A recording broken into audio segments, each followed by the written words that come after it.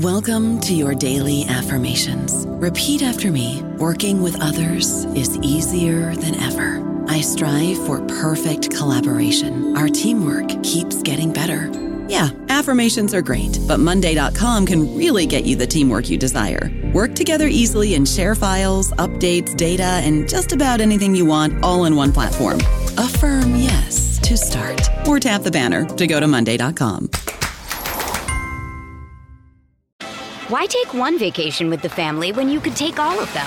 With Royal Caribbean, you don't just go to the beach. You visit a private island and race down the tallest water slide in North America. You don't just go for a road trip. You ATV and zip line through the jungle. You don't just go somewhere new. You rappel down waterfalls and discover ancient temples.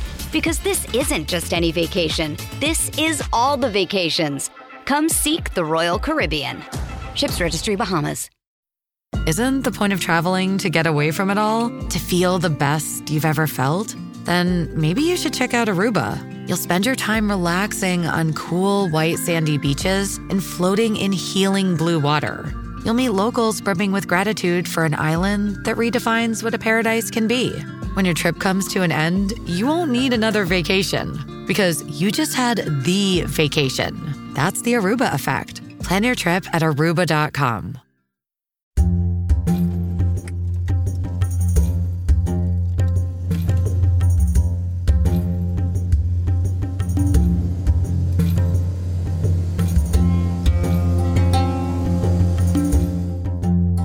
Hello, and welcome to Digital Nomads, a podcast about nomadism and nomadic peoples around the world and throughout history. I'm your host, Maggie, and this is a special bonus episode in honor of the 93rd Academy Awards, which are taking place on Sunday, April 26th. And this episode is about the subject of the book Nomadland by the journalist Jessica Bruder, which in turn was adapted into a movie directed by Chloe Zhao and starring Frances McDormand. The movie is nominated for several awards at the Oscars this year, including Best Picture, Best Director, and Best Actress, and is a favorite to win many of those awards. I'm recording this episode in the past, so by the time you're listening to it, you will probably know already which, if any, awards the movie won at this year's Oscar ceremony. Regardless, I thought I would take this opportunity, with the movie and the topic it covers in the spotlight at the moment, to talk about the community of real-life nomads that are presented in the movie and the book on which it is based. In this episode, I'll be focusing much more on the material that's covered in the book Nomadland, which was written by Jessica Bruder and published by W.W. Norton and Company in 2017. The book is a work of journalistic nonfiction, so it offers a lot more academic substance with which to engage than the movie does, which is more fictionalized. But if you're interested in this topic, then I definitely recommend both watching the movie and reading the book. If you're in the United States, the movie is available on Hulu, and if you're not in the United States, then it's possibly playing in theaters near you, and it's always available through less legal means. The book is available anywhere where you buy your books. And in this episode, I'm going to be discussing the community of nomadic van dwellers who are presented in the book and movie Nomadland, and the characteristics that they possess that allow them to be defined as nomadic in accordance with an anthropological definition of the term. And I'll also be discussing and situating these nomads within the larger historical context of nomadism in the United States. So I hope you enjoyed this episode, and thanks for listening.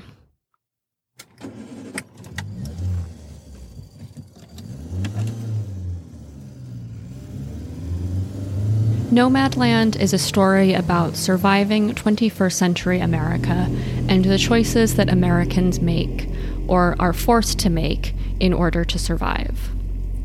The book focuses on van dwellers, a subculture that has existed for as long as cars and vans have, but which exploded in numbers after the 2008 financial crisis, when many Americans saw the values of their homes wiped out overnight and a mass of home foreclosures occurred across the nation.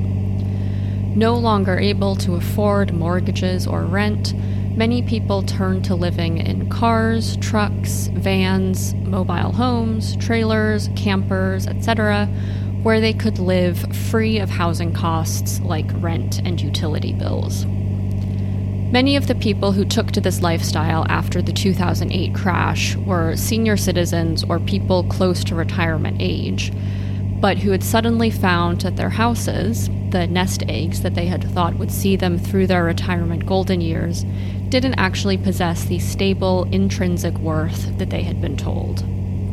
Unable to afford to actually retire, unable to eke out a living on meager Social Security payments, and frequently also unable to find traditional white or blue-collar jobs as older workers, thousands of men and women in their 60s or older took to living in mobile homes, traveling the country and working in seasonal, often highly physical and strenuous jobs. I have to admit that when I first picked up the book Nomadland, I was fully prepared to reject the book's claims to be about an actual nomadic community. Just because someone lives in non-traditional housing like a car or van doesn't automatically make them a nomad, and just because someone moves around a lot looking for work doesn't automatically make them a nomad either, to my mind. I've talked a lot in previous episodes about the difficulties of identifying nomads versus non-nomads, the basis on which we can make such distinctions, and the unhelpfulness sometimes of the term nomad, because that term comes with a lot of preconceived notions attached and can often distort and obfuscate our understanding of actual nomadic practices. That being said, there are 3 criteria that I would expect to see fulfilled in order to designate a group as nomadic. And those are 1, primarily living in temporary or portable habitation, such as tents, huts, or cars. 2, moving around frequently for subsistence and sustenance, especially in migratory patterns related to the seasons. And 3, a strong sense of community across a group of people practicing the same or similar type of nomadism in more or less the same geographical area. So I was definitely a bit surprised to find that the people presented in Nomadland perfectly checked all 3 of those boxes. I already talked about housing and the fact that these nomads live in vehicles that are both means of housing and means of transportation. Next, in the category of seasonal migrations, it becomes apparent that these nomads and their pattern of movement across the country are completely dependent on the availability of seasonal jobs. Depending on the time of year, you can find these van-dwelling nomads picking raspberries in Vermont, apples in Washington, blueberries in Kentucky, or harvesting sugar beets in Montana. You can find them at state fairs and amusement parks in the summer selling concessions, or at roadside stands selling pumpkins at Halloween and Thanksgiving, fireworks for the 4th of July, or Christmas trees in December. By far one of the biggest seasonal employers of these nomads is Amazon, through its program called Camper Force, which hires thousands of these itinerant workers every year to work in its fulfillment centers in the weeks leading up to the Christmas busy season. Thousands of these workers and their vans descend on Amazon warehouses across 15 states every year, where they spend long hours processing inventory and packing and shipping orders for low pay and in grueling working conditions. The third criteria I mentioned, a nomadic community and a strong sense of affiliation that a nomadic individual has to a like-minded community, is a bit harder to pin down, but it's nonetheless well documented and well represented in both the book and the movie Nomadland. Van dwellers meet each other through jobs like Amazon's Camper Force, but they also meet at annual van dweller gatherings. The largest one of these is called the Rubber Tramp Rendezvous and is held every January in the town of Quartzsite, Arizona. Thousands of nomads and their vehicles flock to Quartzsite every year to meet, party, welcome new members of the community, and exchange tips and tricks for life on the road. And of course, in the 21st century, van dwellers stay connected across great distances through social media and platforms like blogs, Facebook, Reddit, and YouTube. The result is that even though this community isn't connected through biological, genetic ties the way most nomadic communities are, they have formed themselves into a sort of family of choice.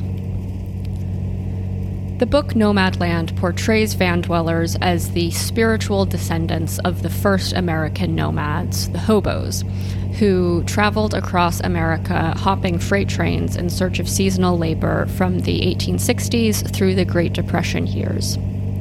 And I'll return to the hobos later, but I would argue that nomadism in the United States far predates the hobos and goes back to the Native Americans. Of course, not all Native American tribes lived nomadically, but many practiced at least some degree of seasonal migration.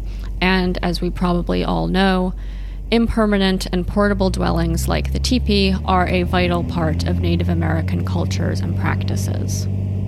But with colonization came the end of Native American nomadism, with the reservation system being the final death knell of nomadic tribes in the United States. There were many reasons and justifications for the implementation of the reservation system by the United States government, but certainly one of them was to force indigenous peoples to settle down and practice agriculture, confined to one area of land where they could be easily controlled and surveilled by the government. Nomads were perceived as barbaric, uncivilized, and difficult to govern, and therefore all traces of nomadism among indigenous populations were stamped out. The westward expansion of white settlers across the United States in search of cheap land on which to settle and build a farm and raise a family coincided with the final Native American tribes being pushed onto reservations. Fundamentally, ideals and ideologies like the American dream, manifest destiny, expansionism, private property ownership, land tenure are all inextricably intertwined with one another, and they are also all fundamentally opposed to the practice of nomadism. At one point in the book Nomadland, we're told about the van that's owned by one of the main figures who's profiled in the book, a woman named Linda. And it says, inside the van, it measures 10 feet from end to end, roughly the same interior length as the covered wagon that carried Linda's own great-great-great-grandmother across the country more than a century ago. There's a sort of bitter, full-circle irony here, encapsulated in the family tree of one woman. Her great-great-great-grandmother made her way west in the 19th century, benefiting from land often illegally seized from Native Americans, at the same time as those Native Americans were violently suppressed from practicing any form of nomadism. By the 21st century, the descendants of these settlers are themselves turning to nomadism, the broken promises of the American dream having eroded the land underneath their feet. Today, they make their way across and up and down the country in vehicles named after Native American peoples, like Jeep Grand Cherokee or Winnebago Spirit, an unconscious reference to the tribes who once traversed the Great Plains themselves. But, as I alluded to earlier, there was another nomadic subculture emerging at the same time as Native American nomadism was being suppressed, and that was the hobos who first appeared in the United States in the 1860s around the end of the Civil War. Veterans returning home from the war got home by hopping freight trains, which soon evolved into a distinct subculture of migrant laborers who traveled around the country by train. The number of people living as hobos increased further during the Great Depression for the same economic reasons as the number of van dwellers increased after 2008. Hobos became particularly vilified during the Great Depression, especially by outsiders who saw them as dangerous vagrants who didn't provide any value to society. In response, hobos became a more insular and self-protecting community with its own cultural symbolism and even language. Famously, Hobos would leave signs and glyphs on the walls of buildings, conveying meaning about the building's occupants to their fellow hobos. A triangle with hands meant that the homeowner has a gun, a horizontal zigzag line meant a vicious dog, while a cat signified that the residents were friendly to hobos. The hobo visual language and associated slang parallels how modern van dwellers communicate with one another through distinct imagery and signs only intelligible to members of that community. For example, online maps that are used by van dwellers to share information about things like safe places to park their vehicles or where to do laundry or take a cheap shower. Van dwelling itself first started during the Great Depression as well, when house trailers went into mass production for the first time. At first, they were just used for camping and for leisure activities, but soon enough, people figured out that they could also replace brick-and-mortar houses. A New York Times article quoted in Nomadland wrote that, "We are rapidly becoming a nation on wheels. Today, hundreds of thousands of families have packed their possessions into traveling houses, said goodbye to their friends, and taken to the open roads. More families will take to the road, making an important proportion of our people into wandering gypsies." This prediction maybe didn't come true to the extent that the author imagined, or at least it didn't at the time. Hobo culture and the number of van dwellers declined again after the Great Depression due to a number of reasons, including the economic rebound and changes in freight train technology that made it more difficult to hop trains, but also because at the time, these nomads didn't aspire to remain nomads forever. Rather, many of them wanted and planned to return to traditional, settled, mainstream existence as soon as the economy stabilized. This appears to be less so the case with today's van-dwelling nomads, many of whom seem to have lost any desire to go back to the way things were, instead preferring to make permanent the freedom that nomadism grants them. But there are two sides to every coin, and the flip side to the freedoms of nomadism is the myriad difficulties that nomads face from the people around them, such as the dangers of living in public spaces to the stigmatization of people who are perceived as homeless. And that's not to mention that nomadism is effectively illegal in the United States in the sense that it is impossible to live without an address. Even so-called nomads need to be registered at an address somewhere in order to do things like register a vehicle or renew a driver's license, vote, pay taxes, receive Social Security, and so on. Nomads often use the address of a friend or family member as their own, or they obtain residency in a state with minimal residency requirements. For example, South Dakota is a favorite address haven of nomads because of how easy it is to get South Dakotan residency without actually living there. So it's impossible to be truly off the grid in the way that some of these nomads claim that they are. And also as a consequence of this, it's impossible to know how many people in the United States actually live nomadically, because in the eyes of government agencies like the DMV or the IRS, they do exist within the system, so to speak, living under the guise of these fake addresses. Despite these administrative tethers to mainstream society, many of these modern-day nomads claim connections to earlier generations of nomads, who in the minds of today's nomads become an indistinguishable mass of romanticized nomads who are interchangeably identified as gypsies, bohemians, vagabonds, tramps, or tinkers. Many of the writings by van dwellers that are quoted in Nomadland conjure up the idea of being spiritually descended from nomads from days gone by. Maybe you're descended from a gypsy, vagabond, or hobo in your past life, writes one van dweller. Another writes that van dwellers is the meeting place of a far-flung tribe. It is the circle of elders, the nurturing cradle for those who find themselves entering this cultural world by choice or by circumstance, the place for the rites of passage of newbies, a place where the hunters and gatherers of information share the bounty with the tribe. Another, showing off his history knowledge, says that you may think that work camping is a modern phenomenon, but we come from a long, long tradition. We followed the Roman legions, sharpening swords and repairing armor.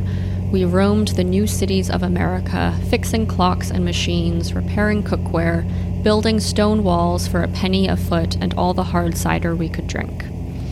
We followed the emigration west in our wagons with our tools and skills, sharpening knives, fixing anything that was broken, helping clear the land, roof the cabin, plow the fields, and bring in the harvest for a meal and pocket money, then moving on to the next job. Our forebears are the Tinkers. We have upgraded the Tinker's wagon to a comfortable motor coach or fifth-wheel trailer. I don't know about you, but I'm very busy, and I don't have a lot of time to cook. That's why I subscribe to Factor. Eating better is easy with Factor's delicious, ready-to-eat meals. Every fresh, never-frozen meal is chef-crafted, dietitian-approved, and ready to go in just 2 minutes. You'll have over 35 different options to choose from every week, including Calorie Smart, Protein Plus, and Keto. These are 2-minute meals. Factor meals are ready to eat and heat, so there's no prepping, cooking, or cleanup needed. They're flexible for your schedule. Get as much or as little as you need by choosing your meals every week. Factor is the perfect solution if you're looking for fast, premium options with no cooking required. Sign up and save. We've done the math, and this is important. Factor is less expensive than takeout, and every meal is dietitian approved to be nutritious and delicious. Head to factormeals.com/NBN50 and use code NBN50 to get 50% off. That's code NBN50 at factormeals.com/NBN50 to get 50% off. Why take one vacation with the family when you could take all of them? With Royal Caribbean, you don't just go to the beach. You visit a private island and race down the tallest water slide in North America. You don't just go for a road trip. You ATV and zip line through the jungle. You don't just go somewhere new. You rappel down waterfalls and discover ancient temples. Because this isn't just any vacation. This is all the vacations. Come seek the Royal Caribbean. Ships Registry, Bahamas.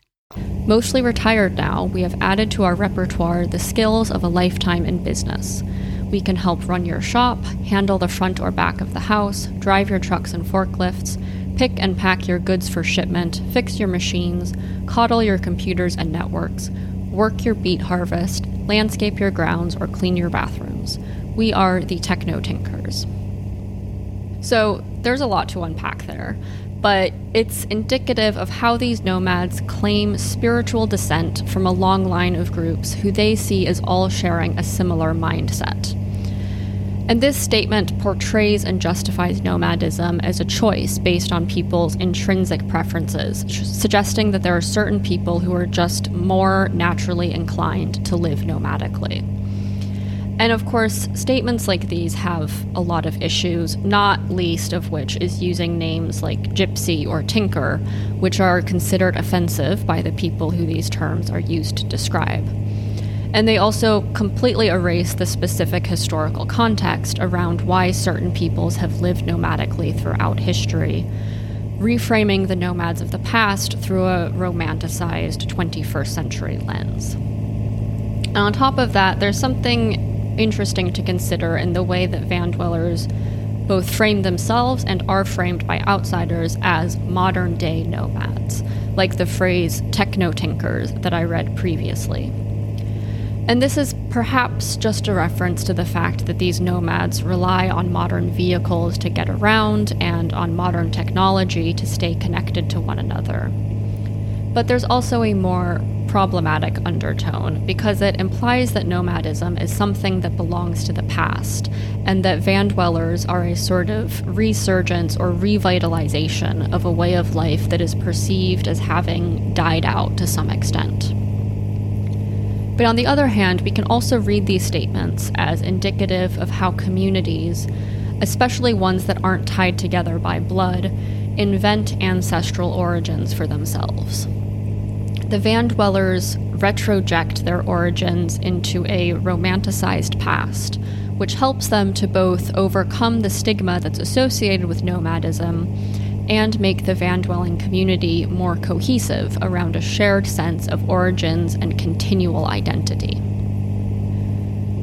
Beyond how these nomads see themselves in relation to the past, what will become of this nomadic population in the future? Only time will tell. As I said, there's no genetic family component binding this community together as there usually is with nomadic populations. And since many of them are elderly, it's not like they're having kids and raising them in this lifestyle, at which point it would become perhaps a more permanent subculture transmissible across generations. And it remains to be seen if some of the younger members of the van-dwelling community in turn raise their children in this manner. However, unlike the hobos, for example, who I discussed earlier, it seems that van-dwellers are not laboring under the delusion that their circumstances will change and that they will return to a more, quote-unquote, normal, settled way of life, nor do they appear to want to give up their nomadic lifestyle. So it's possible that this van-dwelling nomadic subculture really is here to stay, and I can easily imagine that community becoming larger in the years to come. I think anyone who has had to pay rent in an American city has probably at least once fantasized about just giving it all up and hitting the open road with no bills to pay and nothing keeping you in one place. So as van-dwelling becomes more popular and more widely known, and the resources and information that make van-dwelling possible and bring the van-dwelling community together become more widespread, I can imagine a sort of ripple effect occurring where more people are drawn into the fold. I think it would be naive, however, to think that van-dwelling will ever be anything other than a minority, although it is certainly possible that other forms of nomadism might emerge and evolve, especially in response to climate change. But at the moment, and as I talk about in just about every episode, nomads need settled people around them in order to live. Widespread, full-scale nomadism in the United States, especially one based on driving around in vehicles with low gas mileage, is not possible, nor will it ever be. But throughout history, the prevalence of nomadism has waxed and waned in response to a number of factors, from the climate to economics to politics. And it's possible that in light of factors like overpopulation and urban sprawl, not to mention climate change, we could be living in one such period of a prolonged resurgence of nomadism. Thank you for listening. If you're interested in this topic, I encourage you once again to both read the book and watch the movie Nomadland. I'll also be posting some links to additional resources and articles and videos related to this topic on my Twitter at nomads_pod. So please check that out. And if you have questions, comments, or feedback, you can always contact me there or by email at digitalnomadspod@gmail.com. Thanks so much for listening.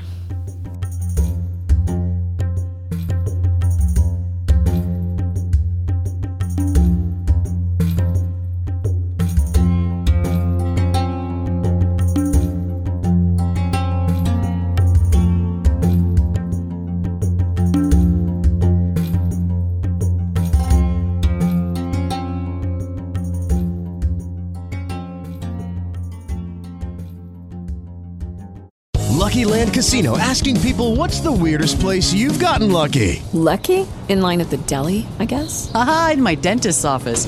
More than once, actually. Do I have to say? Yes, you do. In the car before my kids' PTA meeting. Really? Yes. Excuse me, what's the weirdest place you've gotten lucky? I never win and tell. Well, there you have it. You can get lucky anywhere, playing at LuckyLandSlots.com. Play for free right now. Are you feeling lucky? No purchase necessary. Void where prohibited by law. 18+. Terms and conditions apply. See website for details.